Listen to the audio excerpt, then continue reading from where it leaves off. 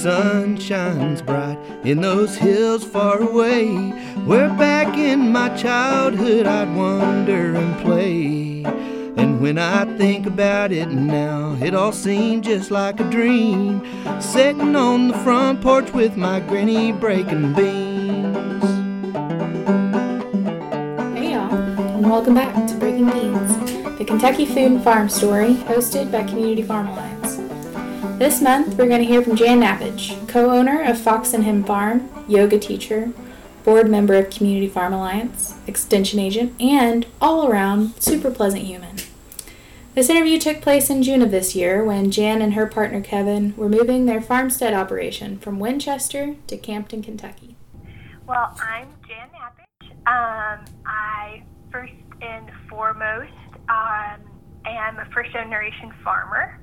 I co-own and run Fox and Hen Farm, and we're currently in Winchester, or outside of Winchester, Kentucky, but we're moving to Campton, Kentucky.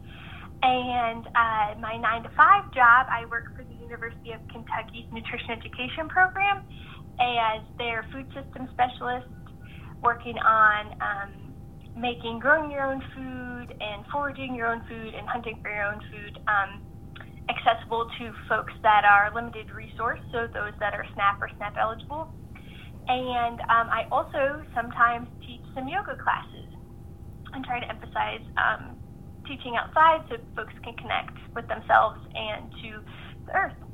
So those are my three occupations that meet different parts of who I am, and I'm very fortunate to be able to do each of them. Yeah, you're also a Community Farm Alliance board member, right? Oh my gosh, yes, I am. Just as of this year, so for the last 6 months or so, I have been on the board, and I am actually the board secretary, so I take all the notes, and that came to be probably through my connection because I was a former CFA staff member working in the Southeast on farm-to-table things a few years back. Did your work with Community Farm Alliance lead into the work that you're doing with Extension right now? Oh, I would say 100%. It definitely was a big catalyst and stepping stone. Before working for CFA, I was working in Floyd County at a school, working on a farm garden initiative with students at the David School, and I was there for 2 years, and it was wonderful, and I knew a lot of folks through Grow Appalachia in that program, but had just begun kind of learning about the broader farming community in Kentucky. And so after that job is when I started working for CFA, and I feel like it took what I was doing at the David School and just like launched me into this huge statewide community, and just like opened up my eyes to like the local food movement and farm to table in the state. And I feel like I can totally credit CFA for just like helping me be immersed in meeting folks and learning from folks, and I'm forever grateful. So I'm really, really thankful to be on the board. Cool. And you said that you're a first generation farmer. What led you into wanting to grow food? So this will take us back a bit. When I was a kid, so I grew up in Northeast Ohio, and my mom was really big into just making sure that she fed us healthy foods. We didn't grow up with a garden or anything, but she was always trying to like sneak vegetables into things, and in a kind of, I don't know, nondescript way. Like she would make us eat spinach noodles and things like that, or I was always trying to like switch out our juice, and we'd always fight her and be like, we like what we used to eat or whatever. But she was always really big into nutrition. And so when I went to college, I ended up studying nutrition in undergrad, and thought, okay, this is definitely what I want to do.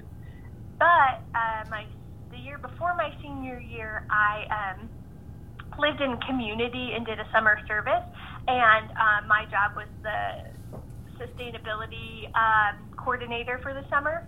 And I grew my very first garden with the help of my community members, and that was just like such a neat process. I mean, it was probably like 6x6 or a 10x10 at the most garden bed, you know, and I had never even grown anything from a seed besides like when I was in elementary school and, you know, we did experiments. So it was like totally brand new to me, and it just like ignited something in me. And so the next summer after my senior year, I worked on a organic farm in western Ohio, just north of Dayton, where I went to school.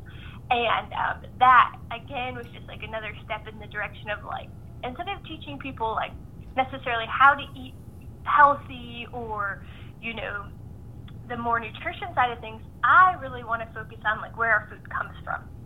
And I didn't really know at the time how to get into that besides just like volunteering and working on farms and things. So it was like slow moving because it was like, oh, well, here I studied like the science of the food and, you know, how it breaks down in your body and fuels you. And now I want to shift gears and I, you know, need to learn about like soil and I need to learn about life cycles of plants and, you know, had some foundation because of biology classes. But so since then, you know, it was just growing gardens, and then I worked at the David School, which was a big jump, and being mentored by folks at Grow Appalachia and just like how to farm and how to run a large garden. I would say it's a large garden over a farm, but and just like what it meant to process your food and what were the different permits, and you know, that all happened and really took off when I was at the David School. Just the act of farming and working with the students and teaching them, you know, I had to be able to be pretty confident myself, but I was like definitely learning with them. So that just like increased the love of growing food. And then I knew after I was done with my position there and I hopped on over to work with CFA, I was like, okay, one day I want to farm for myself. Because at first it was kind of just like, oh, what can, you know, how can I help people and how can I learn from them while I'm assisting and just being another set of hands or whatever. And then teaching and things, it was like, okay, now how can I farm and take what I've learned and build it into something that like kind of brings all of my values together, I guess. And so for a while it was just assisting farmers, again, still learning from all these people that have all this experience, learning their stories and the way they do things, and, you know, attending extension meetings without yet having worked for them, but just like going to their gardening classes and things on perennials and bees and, you know, whatnot. And just learning from peers and whatnot. And then, I guess in 2018, when my partner Kevin and I were still living in a very small space with a very small yard, we decided to incorporate a business, a farm, so that would be Fox and Hen Farm, because we were looking for land and we were applying for special loans because we were not married, they wanted us to be incorporated in some way. It was a long thing. But anyway, we went and did that without having, you know, technically we were growing everything we had in 5-gallon buckets. We used to have to put them out in the yard and then move them once a week into the driveway so that we could mow, because we lived in a community, and like this little community in Stanton. And then we put them back out in the sun when the mowing was done. So we were definitely like ridiculous for a good whole season. And then while we were like had this incorporated farm, but we were really just gardening, our neighbor at the time, her daughter reached out to us and was like, hey, you know, I see all your plants all the time, and I have this like 3-acre plot with a house that actually my tenant just moved out of. Would you be interested in renting it? And so I immediately was like, we'll come see it. Like, that would be awesome. because we had spent like the better part of 2018 trying to buy land and just like having the worst go at it. Whether it was like we put an offer in and then the inspector found like the foundational beams to be rotted or to not be up to like building standards and codes of that area, or electrical wires being, you know, every which way, or plumbing. Like we, I think, put offers on like I can't even remember because I think I blocked it out, to be honest. Maybe three different properties we put official offers where the bank and everything had a contract thrown on, all within the matter of like a few months. And something ended up being wrong with each of them, and we had to like step out of the contract. And I mean, it was areas from, I think it was around Stanton, around the Slade area, all the way over in Berea. Like, we were looking in this large area and just having a hard time. So anyways, when our neighbor at the time's daughter reached out, you know, I was just like grasping at straws and was like, you know what? This isn't going to work out for us to buy right now. Let's just take a year and like farm some like in a rented space or whatever. So I kind of dragged Kevin along in that. I don't think that was the most ideal thing for him, but we were both a bit burnt out from the real estate process. So, you know, we moved on over here to about 15 minutes from Stanton. So we're on the Clark-Powell County line, but on the Clark side now. And so there's about 1 acre that's flat, and then the other 2 are kind of like a hill. And they had a barn. So we immediately just jumped in that fall, which was the fall of 2018, and we got chickens so that they would be ready for 2019 season. They would already be laying, which now I would say people do not get your chickens at that time because you got to get them through the winter when they're very young. But of course, neither of us hadn't had chickens at the time, and someone had actually offered them to us, so they were given to us as chicks. And so we were like, sure, yeah, we can give them a home, you know.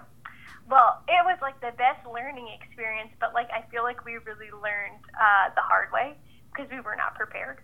But now they're a big blessing, and we love them, so it all worked out, and everyone's healthy and whatnot.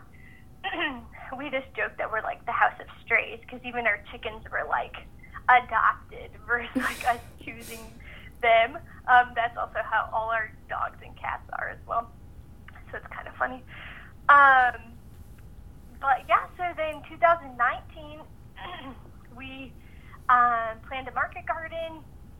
We built a little lean-to greenhouse onto the house that we are at, the one that we rent. Our landlord was pretty lax and just said, you know, as long as nothing's permanent, like, you can go for it, as long as it can be taken down. So all the infrastructure we did here was always with that in mind, that whatever we do has to be able to be taken down, which is like a really strange way to do something that's supposed to be a more permanent, where you're putting this time into the soil, into the land, and trying to build infrastructure to be there for years. So now looking back, renting was probably in the like scope of like, you know, what was our true mission in this? Like, maybe not how we would have loved to start, but it just seemed like our only option at the time. So we grew and we sold at the Winchester Clark County Farmers Market last year, which was a really awesome group of farmers, and you really need to be a part of that community. And we had intended, and I guess I should say, we grew vegetables and a lot of herbs, and we focused a lot on basil because of Kevin's past experience with when he was growing and selling outside of DC. They sold a lot of different basils, and so that's kind of like his, you know, specialty. So so we grew a lot of basil, a lot of tomatoes, did a lot of dehydrating and processing to make value-added products and things. And then, so we intended to continue on doing that this year, but in the very beginning of the year, our landlord mentioned that she was not exactly thrilled with being a landlord anymore, and it was just too much to keep up with her life. She was going to sell. And that came out of the blue and was interesting since we had, a contract to do this and things. And so we were like, oh my gosh, what do we do? So for like 4 months of this year, it was back and forth of like, I'm going to sell, I'm not going to sell. I'm going to sell, I'm not going to sell. And so then finally in April, we decided no matter what she decided, we needed to, make our transition. So we started doing that. We again started looking for property to move the farm to, and just had the most terrible luck again. So I don't know if the universe is just telling us that we are not ready to own our own farm, land anyways. But, we had called and tried to put a few offers on just raw land. But each time we did, actually, someone had called like the day before, or even in some instances like the hour or 2 hours before we called, and had put in an offer and signed a contract. And so it was so interesting because when it looked like, there are several options of awesome pieces of land in the counties that we're looking in, within the matter of like a week after we had went through the pre-approval process with the lender, they had all been bought, or not bought, but put under contract. And then there were really no pieces of land that were in like our price range anymore. So then we were like, I guess we just wait again. So that has led us to deciding we're going to transition by the end of this month, so June. And we're actually moving to a little cabin that we own in the Red River Gorge that's on about a half an acre that's mostly wooded. And we're not going to do the market garden and be a part of market this year just because it didn't seem feasible, and we're really, really downsizing our space. And so we're just going to garden and we have some ideas up our sleeves of ways we can still contribute to the community through food, but not positive yet how it'll shake out. And we will take all our creatures, but about half of the chickens are going to be rehomed to 2 other farms who already have chickens and just actually needed to expand their flocks. So that works out really well since our space is a lot smaller. We wanted everyone to be like happy and healthy and not on top of each other, because that's just not really in our production plan and whatnot. So we'll still have some eggs, and we'll still be doing a lot of homesteading things and building up like an edible forest and landscape around this little cabin, but that's what we decided we're going to put our efforts towards this growing season while we continue to look for land and put a pause on some things while we maybe have the opportunity to focus on some others. So that was like in one breath I said all of that. So if there's something very specific we should talk about, you let me know. You have such a beautiful way of telling a story very like chronologically and smoothly without extraneous detail. Oh, well, I'm glad, because sometimes I'm told that I over-explain. So if that's how you feel, we can definitely shorten that down a bit. No, that was beautiful. It was like it was written down. It was really beautiful. Oh, no. This is me just pacing my house. But I feel like I've kind of been reflecting on it so intensely to like wrap my head around transitions and trying to do things with some grace, because in the very, very beginning, I was just so upset and sad. And I was like, this isn't going to help anyone, and I'm not going to be very productive in this state, so I got to do my best to work my way out of it. And so I think by going through, like, this has actually been like a 2-year journey. Can I like go through it and process? And then maybe this is us just getting time to breathe, or something, has helped me like, come out with more light than like darkness on it, I guess. Yeah. I think that's really beautiful. I mean, like, even in the midst of talking about this really hard time that, well, what I would perceive as a really hard time that you and Kevin are going through, it seems like you're so hopeful. And I think part of that comes with, like, one, not having to do it alone and having, like, a really awesome partner, but two, we have just had so many awesome people. Like, one, know we were looking for land. Two, know we were trying to do renovations on this cabin. And just, like, reaching out and being like, hey, I know that COVID has made it hard for us to be together. But, like, if there is one or any way that we can, like, assist you, just, like, let me know. And that has been just, like, you know, when you can start focusing on that, like, wow, like, X amount of people have reached out in some capacity just to say, like, hey, I have some free time. Can I help you with this? Or can I send you this? Or, you know, whatever. It has just been really great. I'm so glad that you're still feeling that community support and involvement in the midst of COVID. I think that can really help us stay positive through this difficult time that everybody's going through together. But when you add other life stuff on top of it, it can be a little bit more hard. Right.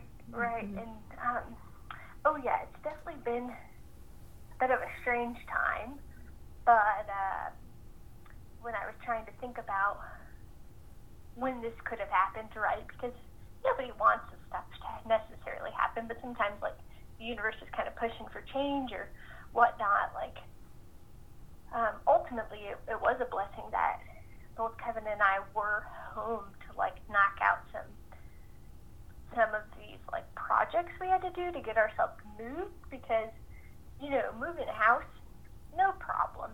But, like, I was like, I've never moved a farm. Like, you know, I've never taken down X amount of fence posts and found a way to store them and decide what's necessary versus what's not. It was just, like, really, really overstimulating to, like, try to game plan for so many projects. But having, like, the capacity to just be home in the space that I have to do it, even if I'm working on other stuff, I ended up being really fortunate. Like, just, yeah, it worked out, I guess. I'm not sure if that's appropriate to say, but I guess that's how I feel, so. Yeah, then it's appropriate to say. Yeah, so. Yeah, I think it's really interesting, too, like, a lot of folks are having to rent land because it's so hard. I don't know if it's as difficult to find land in other parts of the country, because I've only ever looked for it in Kentucky, but it's incredibly difficult. You're not the only person that I know that's looking for land right now. And it seems like any nice chunk of land has a big old house on it that nobody can afford. Or right. It's a kind of like difficult piece of property with no house. Like, there's all these really, seems really difficult to find a good piece, a good chunk to grow food on. Yes. And I don't know, like, going through like a bank or a lender has been really eye-opening because, well, Kevin and I both have student loans and things, and so we just don't have, like, necessarily the savings to, like, outright buy a parcel of land. So at first, you know, we got approved through a bank for a spot with a home, which is totally different than getting approved for just a piece of land. Like, the rules completely changed. You can't just, like, flip-flop them. You have to go through an entire new pre-approval process, which both expire at some time. So if you don't buy a home during that time, you have to start it again. Mm-hmm. I feel like I could potentially counsel people on how to apply for these things, which I don't really want to because it wasn't, like, full of joy, but it was a good thing to, like, have to hash out to understand that, like, accessibility to money sometimes is just can be really challenging for a lot of reasons, you know. And a lot of times, because we were in the process, we weren't as competitive as some other buyers who can just offer cash. And of course, if someone's going to offer you cash and you don't have to deal with a bank, you're probably going to go with that person unless you really, really like the other people. So that was really eye-opening and really humbling. Just frustrating at times. But I feel like we're almost over that hump. We're in the process with a new lender right now who focuses on farm loans. So we're kind of hopeful. But, yeah, like the turnaround time because of COVID was actually extended by weeks of like what normally is the time to get pre-approved from this organization, just because they're at low capacity. And a lot of people are buying property because interest rates are low with the current market and things, and so it's just interesting. But I'm hoping in the end it's going to happen when it's going to happen, and it'll be fine. And I just have to be patient, which is not always the easiest thing. But I think these are the times that you grow the most. Yeah, I totally agree. Patience when you have all the skills and the know-how and the drive to want to do something, and there's just one big but tiny piece missing, I think can be the most difficult. I think I'm going to get a little metaphysical on you, but for me with this, like exactly what you said is like you have all this like want and desire and potentially even capacity to do it, and you're told to wait. I kind of equate it to, like, I feel like so we have a lot of trees, like perennial bushes and trees in buckets, because we would buy them, like, randomly at conferences or when they were on sale, and we're like, okay, we'll just buy them, try to size them up, and then we'll put them in the ground when we have land.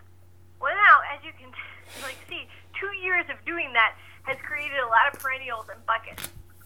And our new space cannot house them all. There's just not enough space for that many trees. So I almost think of myself as like this tree, and I'm going to use like a pawpaw as an example because they have a taproot, so it's different than just that ball of roots that kind of just goes out any way it wants, it goes straight down. And when it's in a bucket, you totally hinder the tree's growth because it will go down and then it goes to the side and then eventually has nowhere to go. So I almost feel like we're these trees and buckets that have wanted to put our taproot deep, deep down and really dig in and foster a piece of land and do it in this environmentally aligned way and haven't been able to. And I can just feel it between both Kevin and I. There's so many things we'd love to do, but we always have this, but it's not our land, So we are excited that at least now at the cabin, which we actually never intended to live in, we were like, we'll clean it up slowly and we'll renovate slowly, and then maybe eventually it could be like an income property for us that could maybe help us pay off or save for this other piece of land. Has now going to become our home, and so all the renovations has been expedited. But we also we intended to landscape it and make it this edible landscape. But, I didn't really plan to put growing beds there or anything like tomatoes. And so now we're getting real creative and savvy with that.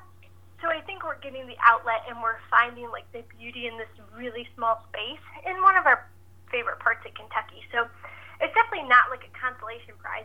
It's just a totally different dream. So we're just asked to refocus, And so I think because we were running at something so fast, it kind of was hard to be halted and then be like, oh, but I still love or want to do this other thing too. So it's kind of redirecting energy and effort, but totally not a bad thing. Just had to find a good mindset about it, I guess. Yeah. And I think it speaks to something that farmers have always been really good at, which is making the most with what you have. Yeah, oh yeah. And, it's so great because, since we're not farming, again, we can just, throw our support at people that are, and try to, of course, buy from them, one, but then, like, two, send other people their way.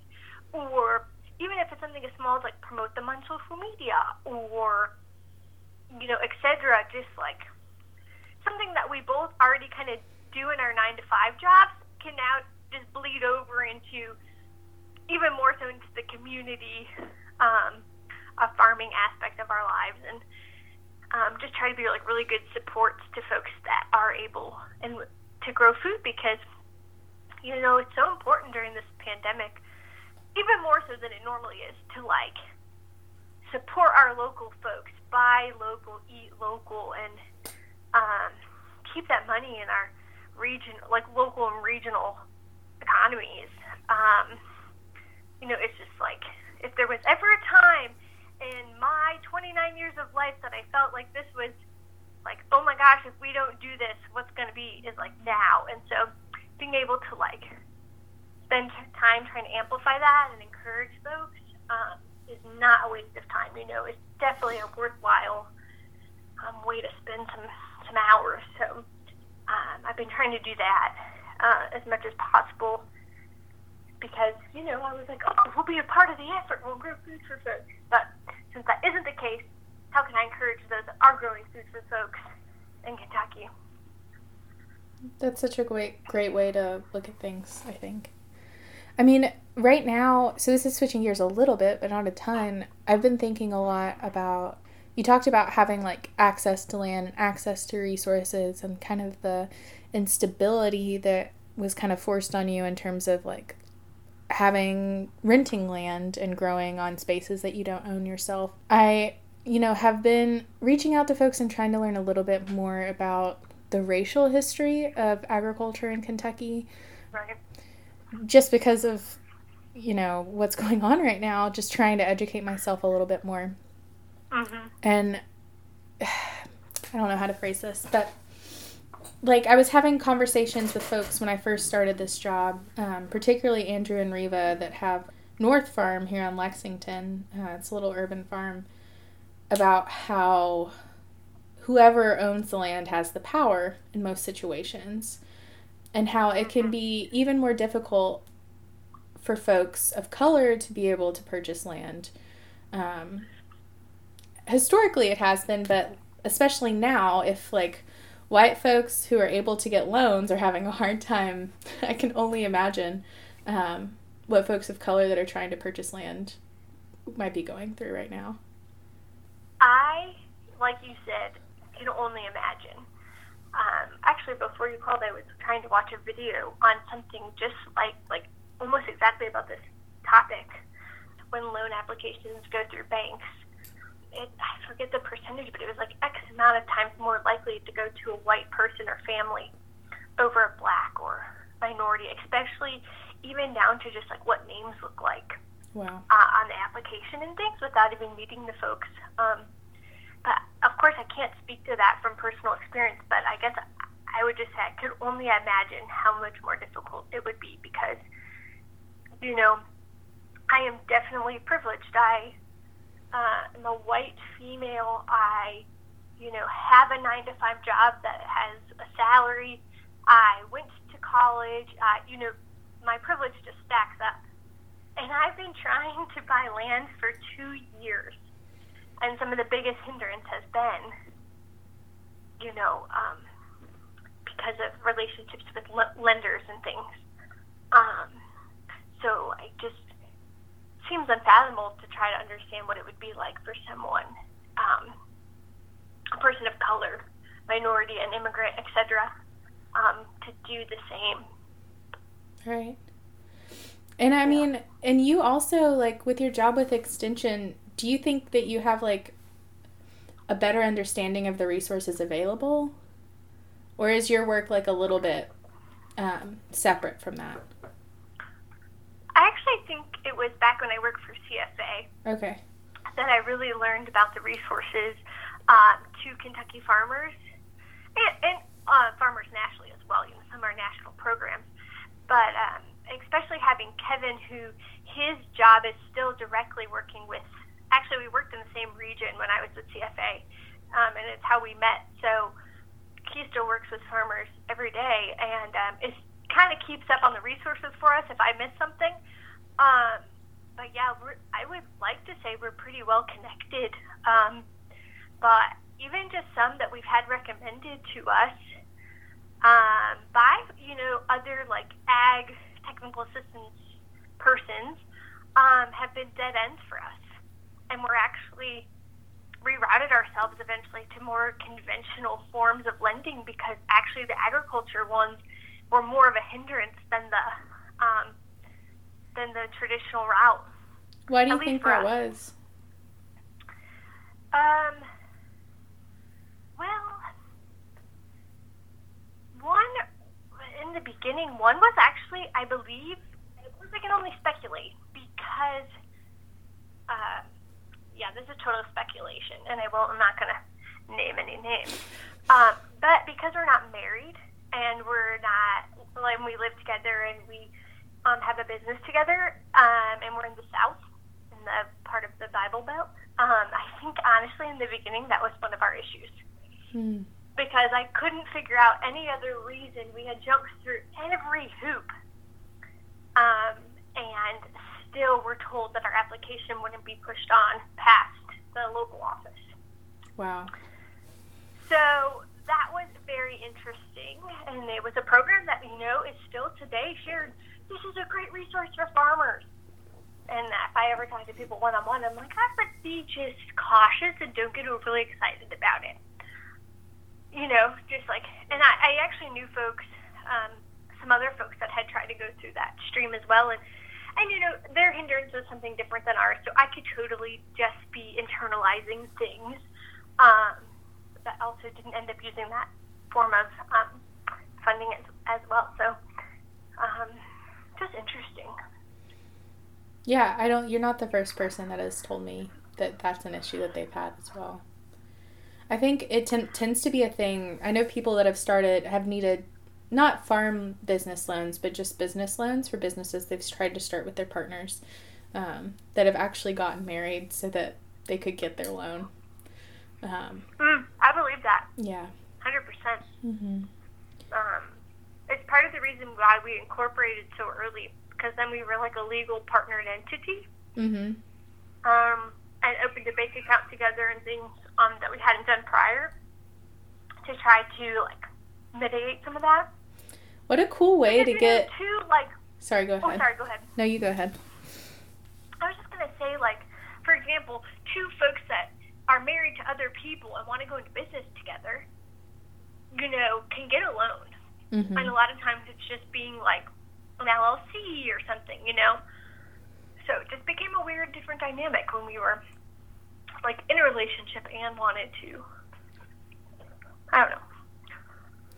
I think it's so cool too, though, because you hear about people have been using the term relationship anarchy a lot, and I love that way of getting around hey, we're not going to get married to get this loan, but we will do this business partnership. It's such a cool way to think about obviously you're in a relationship together, but also business is part of that. Mm-hmm.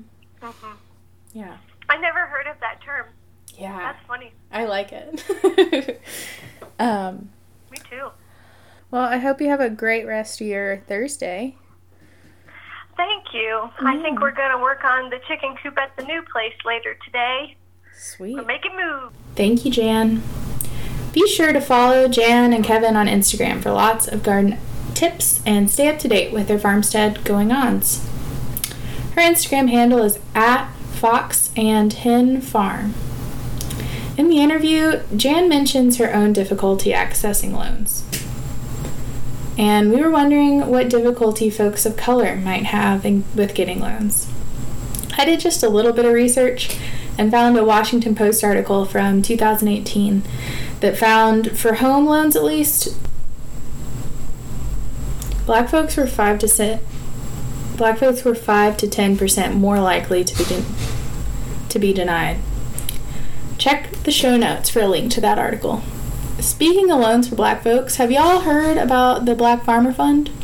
Community Farm Alliance has partnered with Black Soil to provide one-time grants of $750 to Black farmers. The first round of awards went out to 43 farms and totaled $31,900. We're still seeking donations. If you'd like to contribute, you can get on your cell phone and Cash App $CFAKY. You could mail a check with a note to let us know it's a donation, or you can contribute through the online donation portal. A link for more information is in the show notes. Thanks again to Jan Nappage for everything she does, to Brett Ratliff for our show music, to WMMT for supporting and airing our show, and to you for listening. If you love the show, tell a friend. We're now on Spotify, Apple Podcasts, Google Podcasts, and iHeartRadio. If you know someone we should hear from or have feedback for the show, email me. My email is shelby@cfaky.org. Have a good month, y'all.